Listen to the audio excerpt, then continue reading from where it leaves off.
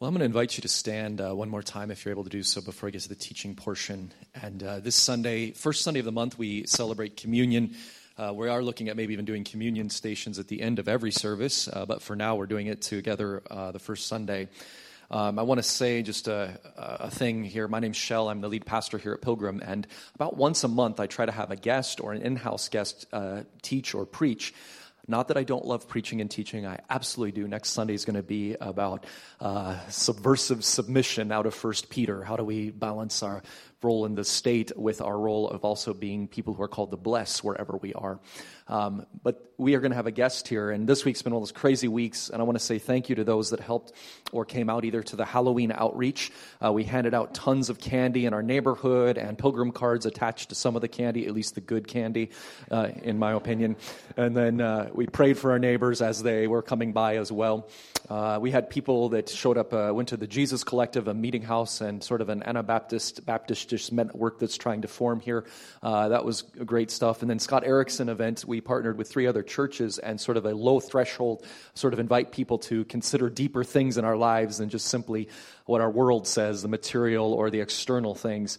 And that was a great event. I'm glad many of you came out and helped. Some helped with that as well. We had about 185 people down at the Vancouver Public Library downtown, so that was pretty exciting as well. And Jamie Smith lectures at Regent. It's been one of those weeks, so I am delighted to be out of my normal cycle of when I have a guest in, to have a guest in this morning to just kind of enjoy all the other things this week as well. So we're going to look at the text that our guest is going to be sharing, and I'll introduce him after we read the scripture. But it should be on the screen, and it's just a short passage, and I'm going to read it off the screen as well. So hear this from the New Testament, from the book of Corinthians to the church at Corinth. The Apostle Paul is writing. And he says this, "For we would not dare to classify or compare ourselves with some of those who recommend themselves. But when they measure themselves by themselves and compare themselves with themselves, they are without understanding." And Paul talking about himself in the plural. "But we will not boast beyond certain limits, but will confine our boasting to according to the limits, to the work to which God has appointed us, that reaches even as far as you. For we were not overextending ourselves as though we did not reach as far as you, because we were the first to reach as far as you with the gospel about Jesus Christ." And he's talking to that church, telling them how did they come to know. And verse 15, "Nor do we boast beyond certain limits in the work done by others, but we hope that as your faith continues to grow, our work may be greatly expanded among you according to our limits, so that we may preach the gospel in the regions that lie beyond you and not boast of work already done in another person's area. But the one who boasts must boast in the Lord. For it is not the person who commends himself who is approved, but the person the Lord commends." The word of the Lord. And everyone said, "Thanks be to God." You can be seated. This morning, we are delighted, and I'm going to move this table here in just a second. We're delighted to welcome Jacob John. And Jacob is a pastor. If you read in the newsletter, there's a little bit of a summary. He grew up in India and spent a season of his adult life in Bahrain in the Middle East, and now he's in Vancouver. He studied briefly at Regent College and pastored at Emmanuel Baptist before launching a church called Acts 29. And one of the unique things in terms of Pilgrim in Acts 29 is there's some cross-pollination. Acts 29 also meets in this facility where there's 3 other churches besides Pilgrim that meet here over the course of a weekend. And so some amazing stuff happens in this place. And so Acts 29 is about 10 years old. How old? How many years? 14 years old, and has been doing great ministry here in Vancouver. And also, Jacob has sort of a gift that I would call a bit of apostolic. I don't know what language he would use, but involved also in planting churches, not only in Canada, but around the world, and travels frequently to the Middle East, to the Asian subcontinent, to Mongolia, other places around the world, and is involved in raising up leaders and churches. And so there's a real gift on this man's life, a real anointing that the Lord has given him. And so I'm delighted this morning that he said yes to come and to share. And so would you put your hands together and give a warm Pilgrim welcome to Jacob John as he comes to share the word.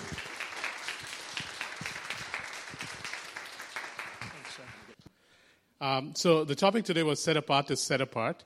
And if I were to phrase it differently, it would be that you and I have been set apart by Christ to assist him in setting others apart. That's one of the reasons we exist, eh? You and I have been set apart by Christ to assist him in setting others apart. That's your job description. At the end of the day, if you have a job right now, it is just so Christ can enter the world through you and the world can enter the kingdom through you. That's why you have a job. Because one of the things Jesus did right on the shores of Galilee when he said, hey, come follow me, was this idea that I could do this on my own if I wanted to, but that's not how I roll. So here's what I want you to do. I'm setting you aside so that you can assist me in setting others aside. That's one of our main functions. And why is he setting people aside? Because he always was looking for a people. God's never been after individuals, really. He's always been trying to form a people, a nation. That was his intent. When he made Adam, it was go forth, multiply. When he brought Moses out, it was with a nation. When he threatened to wipe out everybody and told Moses, let's start all over again, it was let's start with a people. When Noah was brought forth from the ark, it was let's start a people. When Jesus came, it was his idea of let's start a people.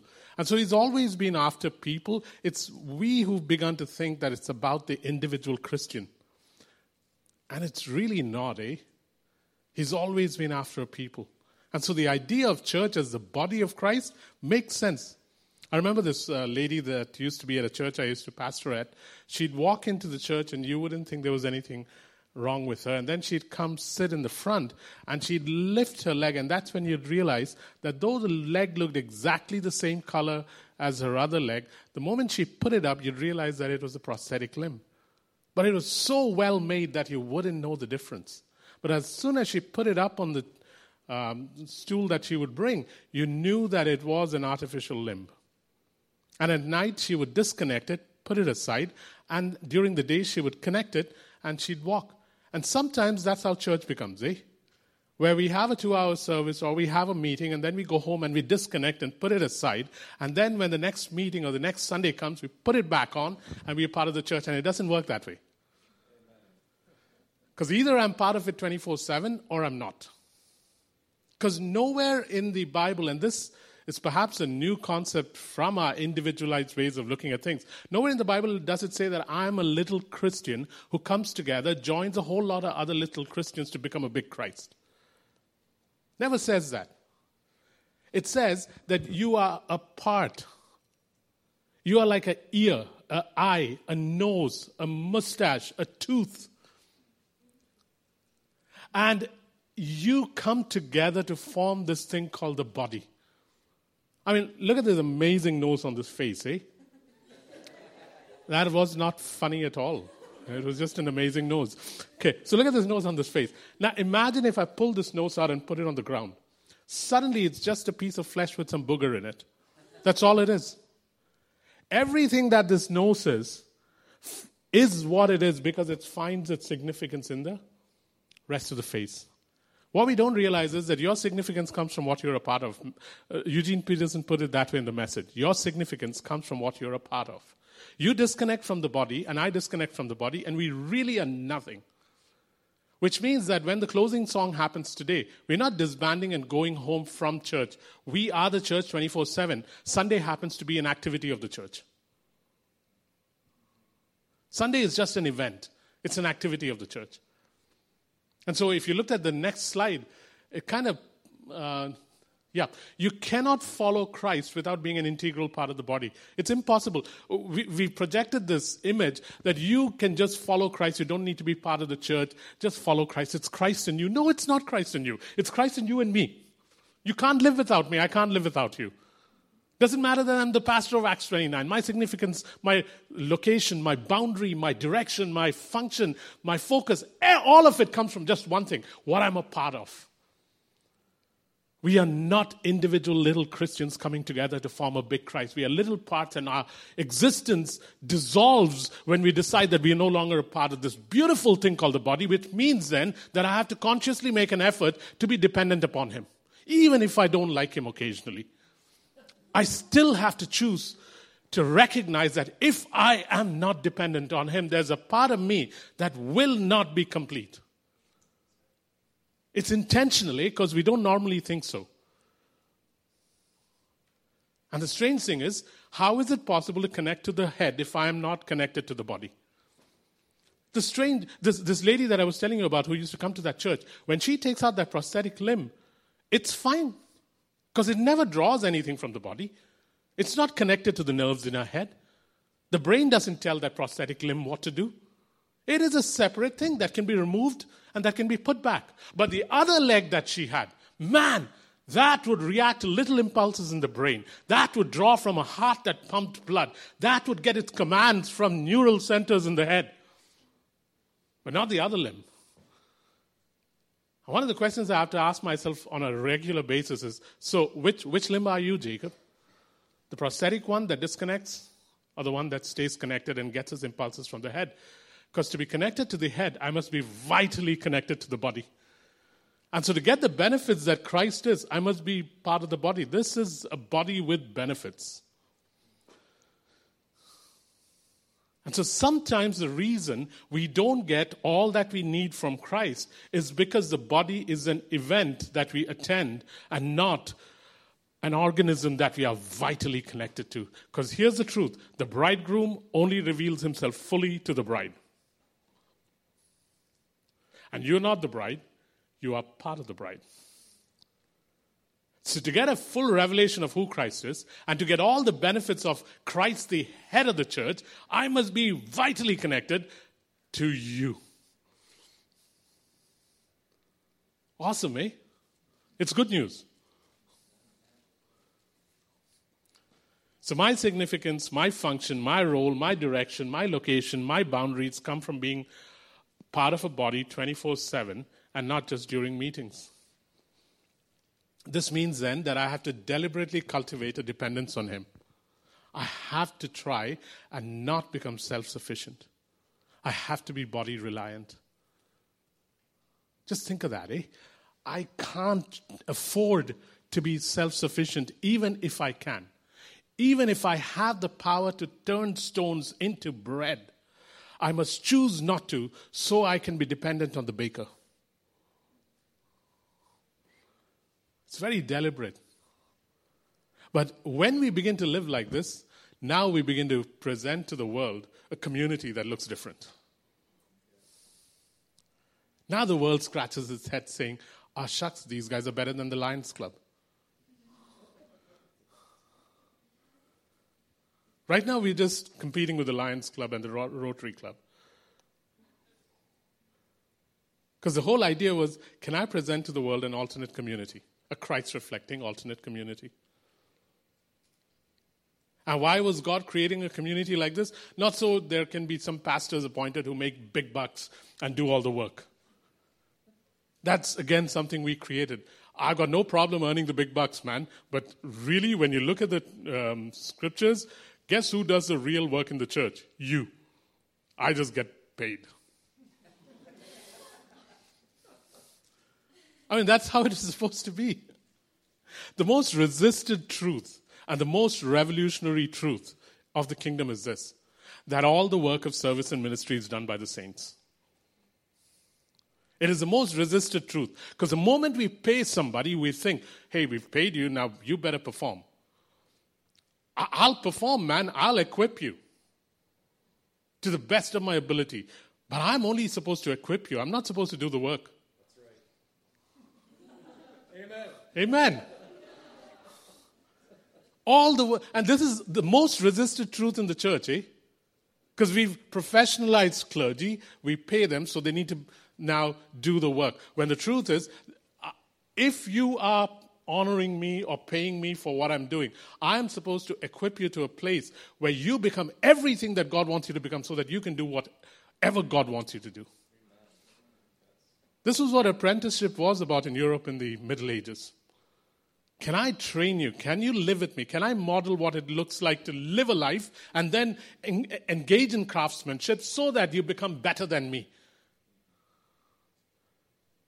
I love what it says in Mark 5:3 or Mark 3:5. It says, and Jesus called to himself the 12 so that they could spend time with him, so that then he could send them out.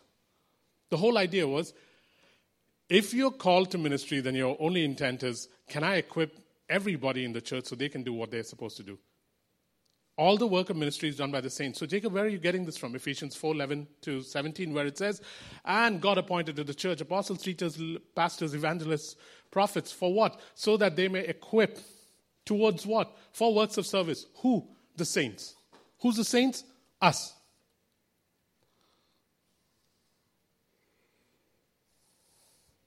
That's when spontaneous expansion happens. That's what used to happen in the New Testament church. Why? Because it wasn't a Shell, it wasn't a Jacob, it wasn't an Andre, it wasn't a David, it wasn't who did all the work. It was everybody, man. It was everybody. That is why it spread.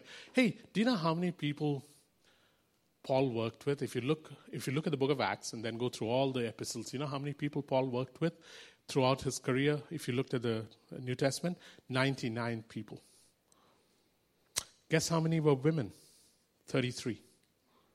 Guess how many were full-time ministers? 3. Let's take Jesus. How many did he work with? We think 12.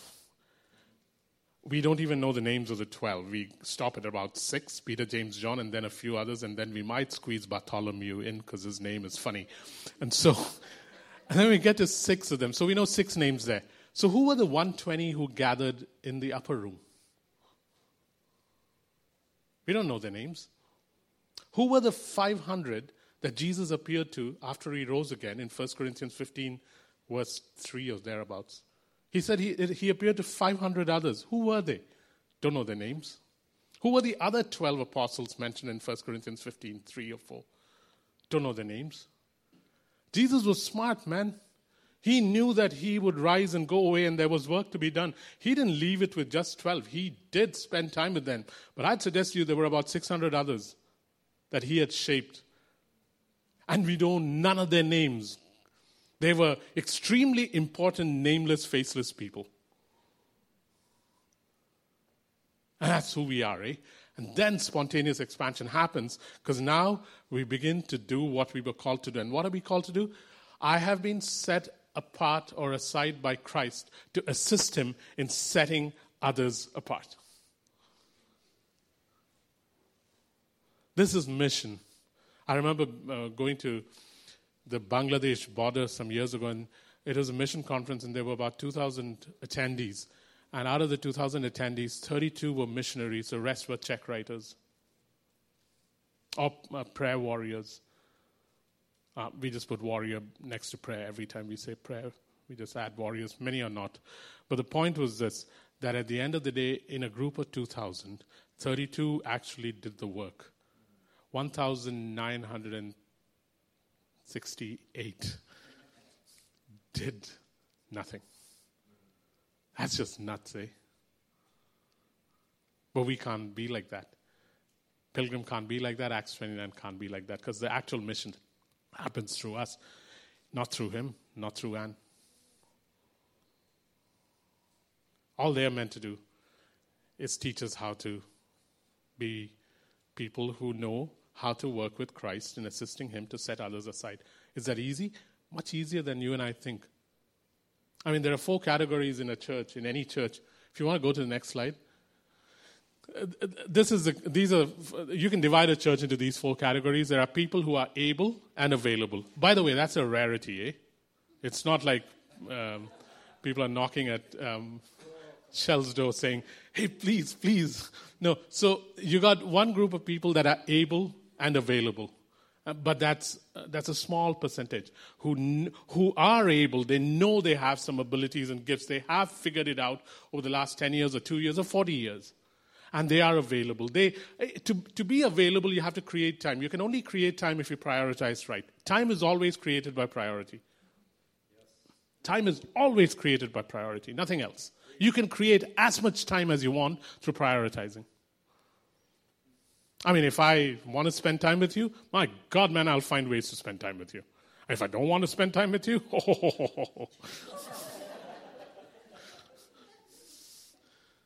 And so, able is one thing. God gives abilities. Availability is your personal decision making. And if you say you have no time, then we can talk about that another day. The next category is the most common category in church, which is able, unavailable. People are able, and almost all of us are able. I mean, when Shell was talking about, is the Spirit of God laying something on your heart? All of us have been given the Spirit. All of us have one or two gifts at least, and more as God sees fit. All of us are able, but many of us are not available. So that's the second category. Our intent is to keep moving towards able and available. The third category is unable and available.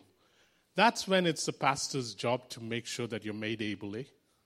One of the tendencies in churches and one of the weaknesses of pastors and leaders is when they find someone unable but available, they make you an usher. And that is cruel.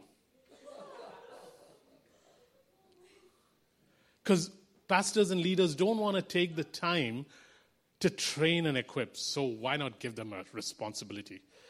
Become an usher. I'm not saying that's what's happening at Pilgrim. I'm saying that's the common trend. We need ushers too. Yeah, we need ushers too. We need ushers too. But the point is this, that at the end, guess who were ushers in the church in Acts chapter 6? They were Holy Spirit-filled, courageous, bold people, man. But let's assume that Shell was at Acts 29 and he's unable but available, then it is my job to make sure that I draw out of this man the abilities that God has put in him. And that takes time, that takes effort. But that's supposed to be my only job. I'm only responsible to equip you. I'm responsible to draw out of you what is within you. That is what an equipper does. Everything else I do is added stuff that I should not be doing. I'm being irresponsible to God as a pastor when I take on additional responsibilities that you put on me because you pay me, when my primary allegiance is I am sent as an equipper, therefore I must equip. I know that sounds really harsh, but then I only get invited once a year, so I can get away with it.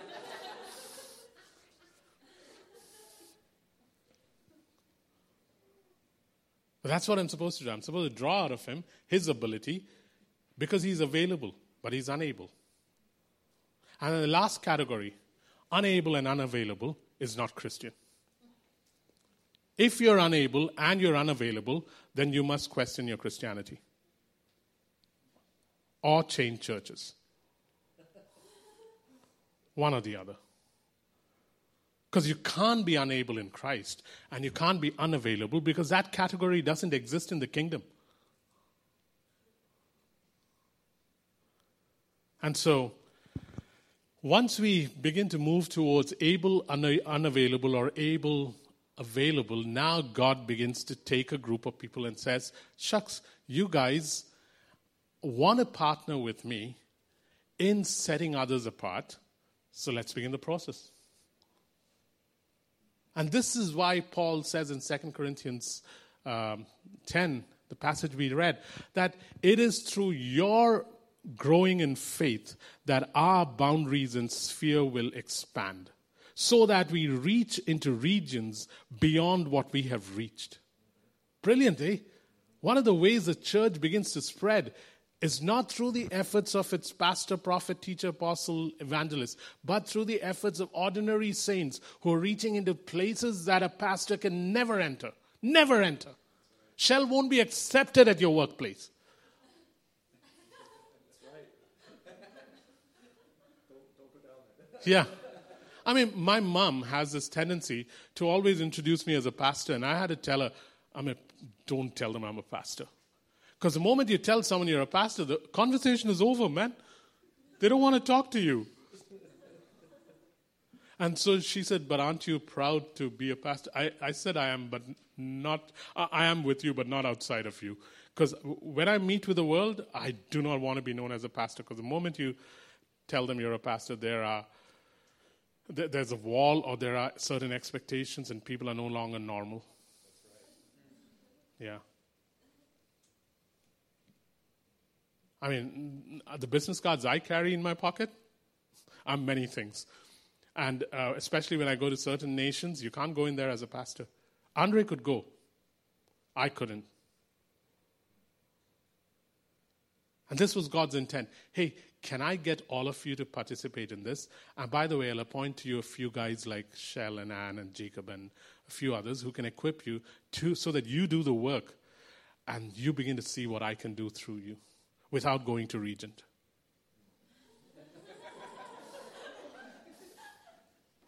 There are cheaper ways to get this done, man. So, and here's God's intent. I want to send you out and ask you to help me to set others apart. And once you set them apart, I'm not setting them apart so that they get born again and stuff like that. That's just entry-level stuff. I want you to make disciples of people. I want you to make disciples of people. I'm not interested in you just getting people born again. That's great. But that's like having a baby and expecting the baby to stay as a baby forever. I mean, imagine that cute little baby. Well, if that baby stayed that way for 3 more years, you should see what the parents will do to the baby. The hope is that you would begin to mature, because that's the end game, eh? What's the end game of the church? The end game of the church is, can we bring everybody into the maturity of Christ? Can we have people attain the same stature as Christ? That's the end game. The end game is not evangelism. It's a method. It's an entry method into the kingdom. But the end game is so that we all look like Christ. Just imagine that, eh? God has huge expectations, man. And He, because He lives in us, has the ability to bring those expectations to pass. And His expectation is, Jacob, can you become like Jesus?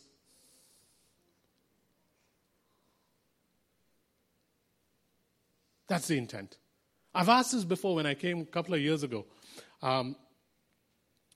Why did Jesus come down to the earth? The usual answer is He came down to the earth because He came to die for us and stuff like that. And all that is true. But one of the primary reasons Jesus came down to the earth is this: I have come to show you the Father. I have come to show you the Father. And so they asked Him, so show us the Father. And then He makes this amazing statement, and He says, if you have seen me, you have seen the Father. And that's what we are supposed to do. Why are we here on earth? We have come to show you the Father. So show us the Father. If you have seen me, if you have seen how I treat my wife, if you have seen how I am with money, if you see me at work, if you see how I drive, if you see how I treat a refugee or a new immigrant, if you see me treat my children, you would have seen the Father. And this is where we choose a different pathway. When people ask, show us the Father, we say, I'll take you to my pastor. When people say, show us the Father, we say, come to church. When people say, show us the Father, we give them a DVD or give them a website to visit. We never say, come follow me, watch me for a while, and you will see the Father. There was a standing rule at Acts 29 for a while that if you met someone new and they wanted to know Jesus, you cannot bring them to church for the first 8 weeks. You have to take them home. And if they still want to follow your God after they come home, then bring them to church. Just imagine what would happen if we all began to attain the stature of Christ, eh? Where we now dare to say, hey, one of the things I've decided at Acts 29 once every 2 years is to stand and say to the church, hey guys, if you imitate me in this area, you'll be imitating Christ. You do that with your children, don't you? Imitate daddy in this and you'll know how to fix this. What if you and I could stand before people who've been placed in our charge, be it a 5-year-old in your Sunday school or be it an entire congregation, and say, hey, in this area, if you begin to imitate me, you would be imitating Christ. That would be nuts, man, but that is something we must aspire for, because that's a model that has been left us by Paul. Because we are trying to get people saved without showing them how good the Father is. So we're saying get born again, and our carrot is you won't go to hell, you'll go to heaven. Every religion has heaven and hell. What we want to offer to them is a God who is so good that he's irresistible. And therefore, I must show people the Father first, and then they should begin to say, hey, if this is the Father that you serve, I'd like a shot at him. And then you say, you want a shot at him? Well, then the only shot to him is through Christ.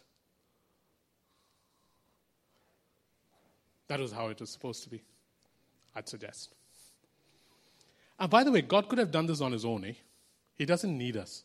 He just wants us there. I mean, if you go to the next slide, guys. Next one. Oh, yeah. I love this picture. It's a father and a son. Imagine a father and a son going. Let's assume you are a painter and you take your son with you to paint a fence. It's his day, the son's day off. So you give him a small tin can of paint. You give him a small brush, and he gets his overalls, and you go and you start painting a fence, and every now and then the son just looks at the work he's done and he admires it, and you let him do that. Occasionally the son forgets that the paint is wet and he leans on the fence, and now you have his handprint on the fence. And instead of firing him, you just laugh at it and you leave the handprint there because he's your son, he's not your employee. And you leave it there. It'll stay there forever. It's a mistake, but it's a mistake you thrill at. Afternoon, you sit down and you open your big lunch pack. The boy opens his little tiffin. And you both eat your sandwich. And the boy feels like, man, I've done a day's work. Occasionally, you rub the sweat off your brow, and the boy goes and rubs the sweat off his brow. And then come evening, the fence is painted, and you're packing up, and the boy just stands there, looks at his handiwork, and is awful proud that he was able to finish this fence. And you both go home, and he goes dashing to your wife or to his mom. And he says, Mama, you won't believe what we did today. We painted an entire fence. And you stand there letting him take all the glory, not interrupting, not saying you did most of the work, because you enjoy the fact that your boy was with you, and you have absolutely no problem with him taking the glory. This is what the Father does. He doesn't need me, but he wants me there because I'm his son. He enjoys it. And my God, occasionally when I make mistakes, he looks at my heart and says, boy, I'm going to leave that handprint on the wall because I'll look at that and laugh at it forever, and then one day you and I can both laugh at it. This is how simple and joyful it was supposed to be. I wasn't meant for a few pastors and a few professionalized people. It was meant for all of us. What a shame if in a church of 100 people, 5 got to experience this and 95 got to pay for it. That'd be terrible. That'd be missing out on so much. It was meant for all of us to make disciples. Why? Because we want to raise up another group of people in Vancouver. How many people? Hey, in the book of Romans, you would see that it would be a small household of maybe 10 people at the most, 70. And all would get involved. If you look at Romans 16, the last chapter, you would see names there. Man, that one pastors, that one nothing.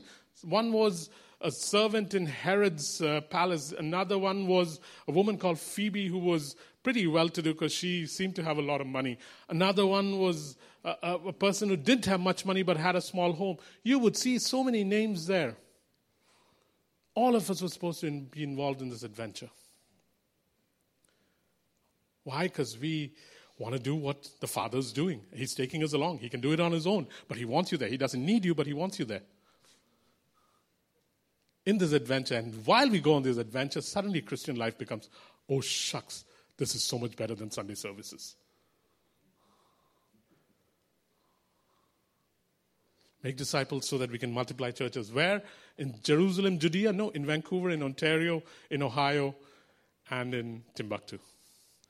Hey, one of the places God wants to release to you is the previous Ottoman Empire. Go anywhere you want. Romania, Bulgaria, Macedonia, Greece, Hungary. Ask for the nations. Ask him for Romania. Start there. Because I don't know you at all, but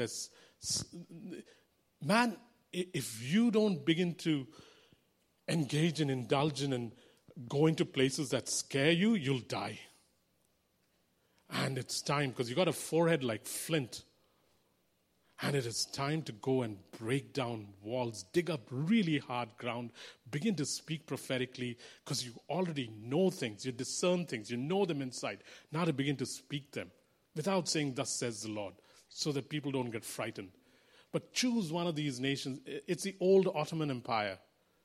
And God will begin to give it to you one by one by one, because you were born for this. Eh? If you stayed female and cloistered, you will die. What does that mean? It means you've got to be a flint-like forehead,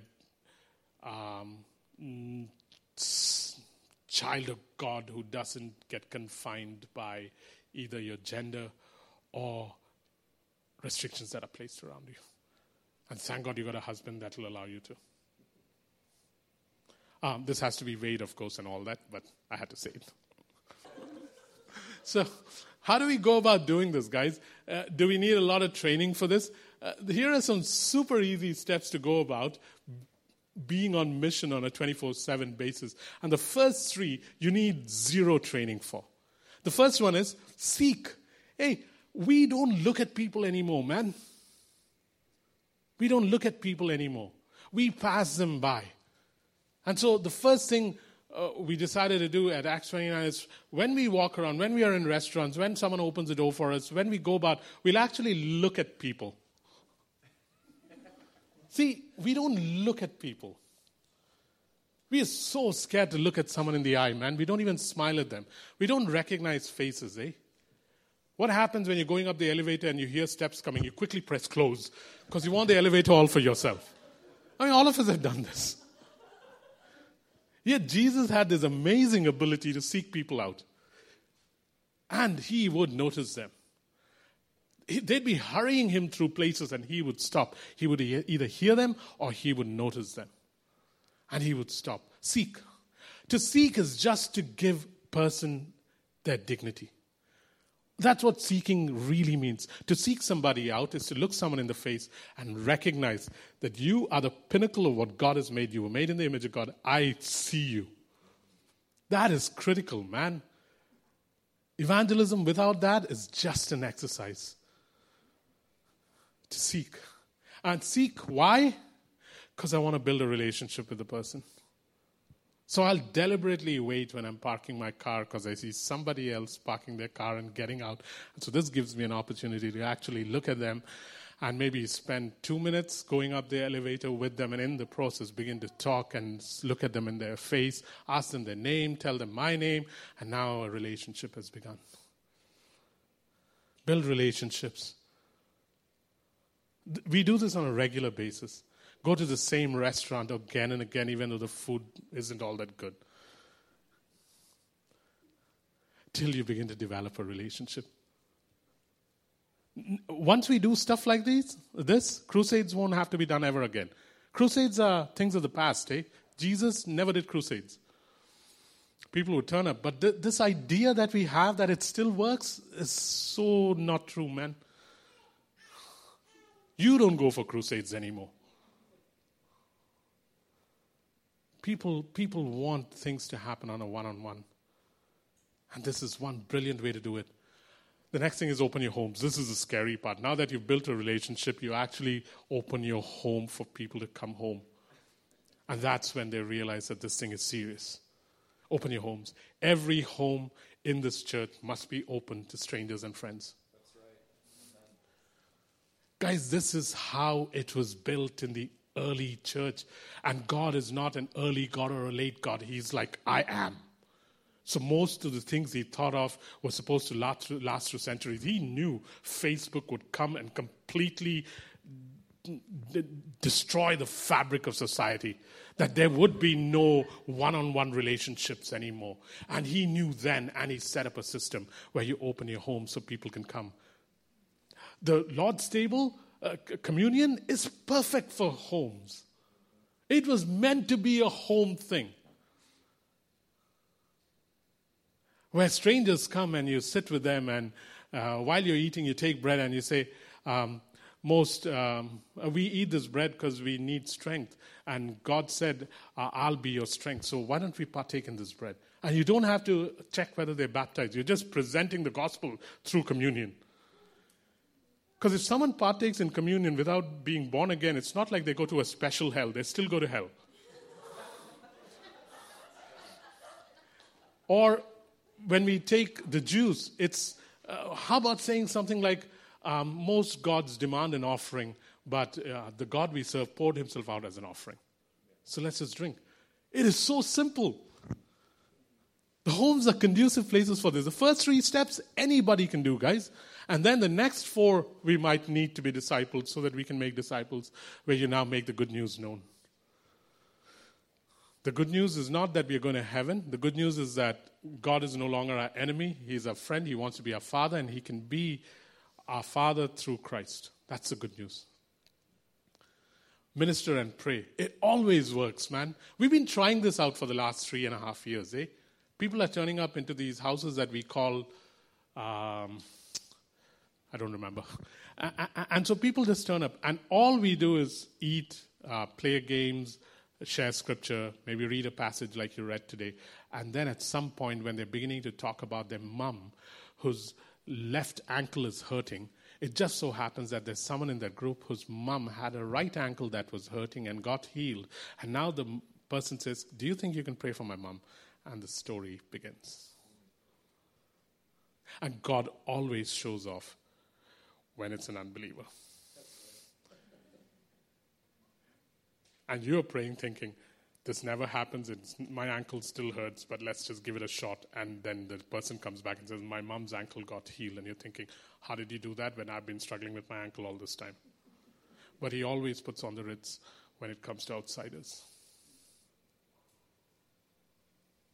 Minister and pray. Lead people to faith and then teach them into maturity. The last 4 steps might take time, but the first 3, guys, you can start practicing this today. When you go to White Spot now, or wherever you go after this, to your favorite restaurant, look them in the face, eh? Look them in the face and make sure you leave big tips. I got to begin to wind down. Guys, do you want to go to the next one? Slide? Yeah. More important than any healing, any prophetic, any ministry is this idea of having good homes, good lives, and good works. As in, if I can bring someone home and they see me treating my wife well and my children well, now they see something that they don't have, because most people don't have good homes. We as Christians don't have good homes. We are struggling with it. But what if this was something that we placed value on? This is why Paul would spend almost an entire chapter in every epistle writing about the home, about the workplace. And you would think to yourself, why does Paul repeat himself? Masters, be nice to your servants. Servants, obey your masters. Fathers, don't provoke your children. Wives, honor your husbands. Why? Because it was a strange thing in the Roman Empire to have good homes. And it's a strange thing in this empire to have a good home. Good lives. As in, it doesn't matter whether you earn $20,000 a month or $200 a month. How to live life in a way that reflects that you've got a good manager in God. Good lives. And then finally, good works. Jesus put it this way. Let them see your good works and they will glorify the Father. Good works as in when you begin to do things for people without any apparent reason. Hey, how do you feel when someone who's selling Amway comes and sits you down, listens to your testimony, feeds you like crazy, and then sells your product? You feel like you just got gypped. Why is it that we should think that when we go and do that to somebody, they should feel elated that you called them home, fed them, fattened them up for the kill, and then presented Jesus? What if we actually built relationships? And over a period of time, they see good homes, good lives, good works. Now you're not selling a product. Now they're desperate to get what you have. And when you have good lives, good homes, good works, guess what happens? it authenticates the good news. Now you have the right to say what you say. It's been a stretch for me opening my home, eh? I love my home. I don't like you coming to my house. I like my space. I'll meet you in a restaurant, but not at home. But guess what? This has had to change. Guys, as you begin this journey, God will take you on different adventures. And all that is required when God takes you on mission adventures, be it as an individual or as a church. It's two things: foolishness and obedience. Foolishness and obedience. Foolishness provokes the Holy Spirit.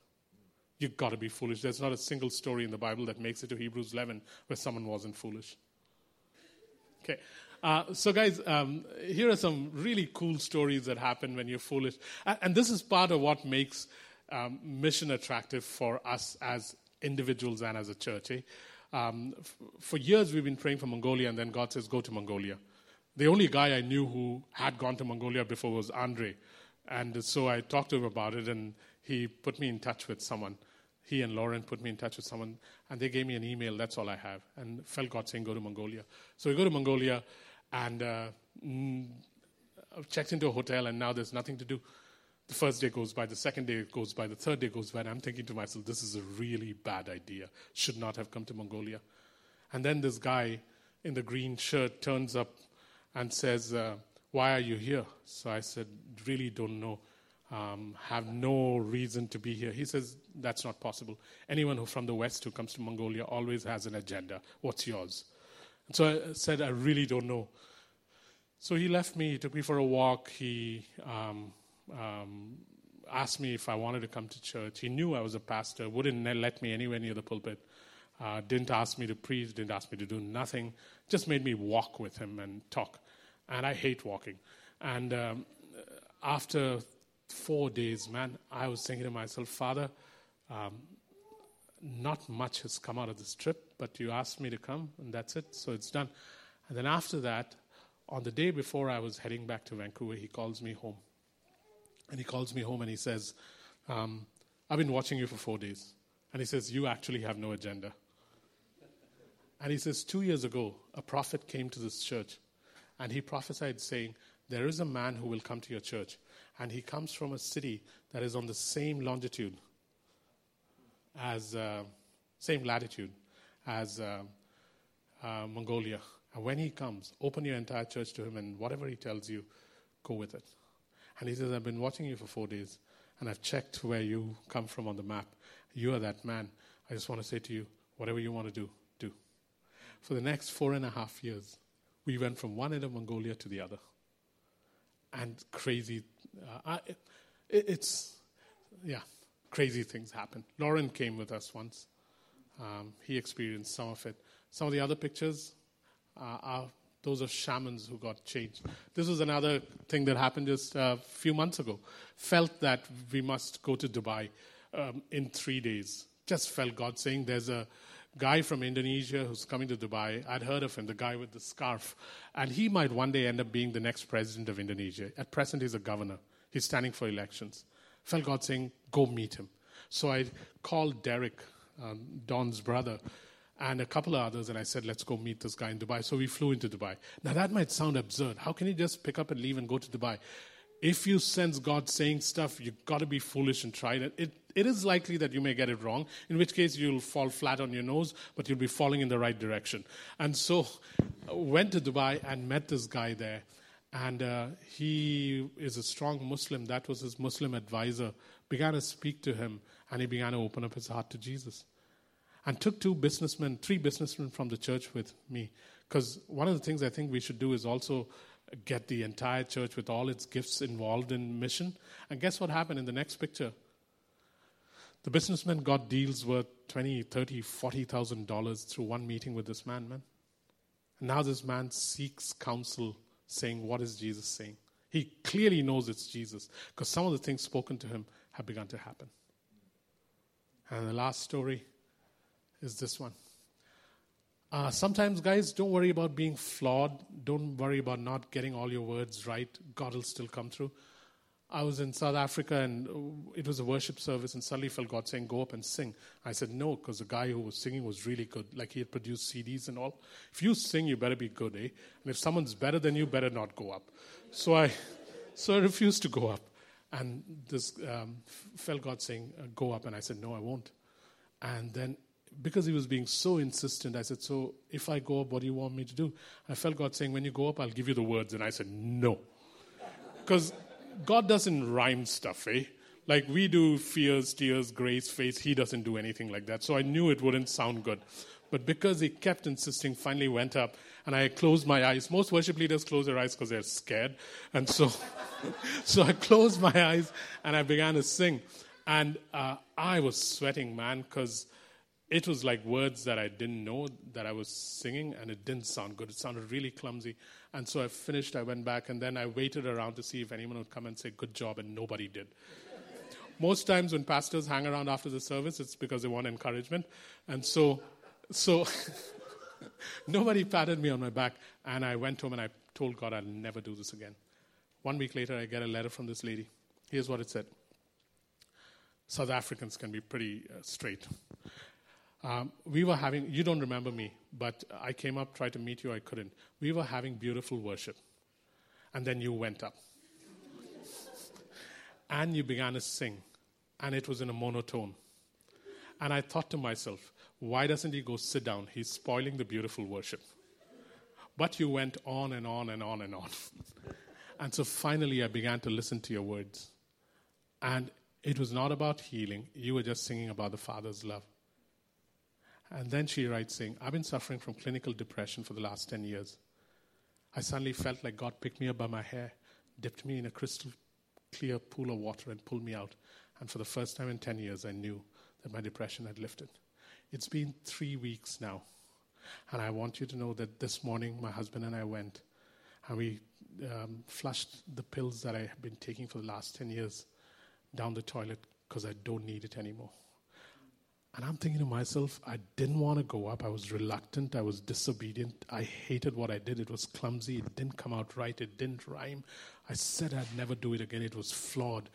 But one thing was established, man. At the end of the day, the words that I speak to you, as long as they are spirit and life, they will bring life. The mechanism may be faulty. Life will still flow. It's been 2.5 years, man. She's still absolutely free. Amen. Jacob, thank you. Thank you. We're here at Pilgrim Church. We're working in a season of new life.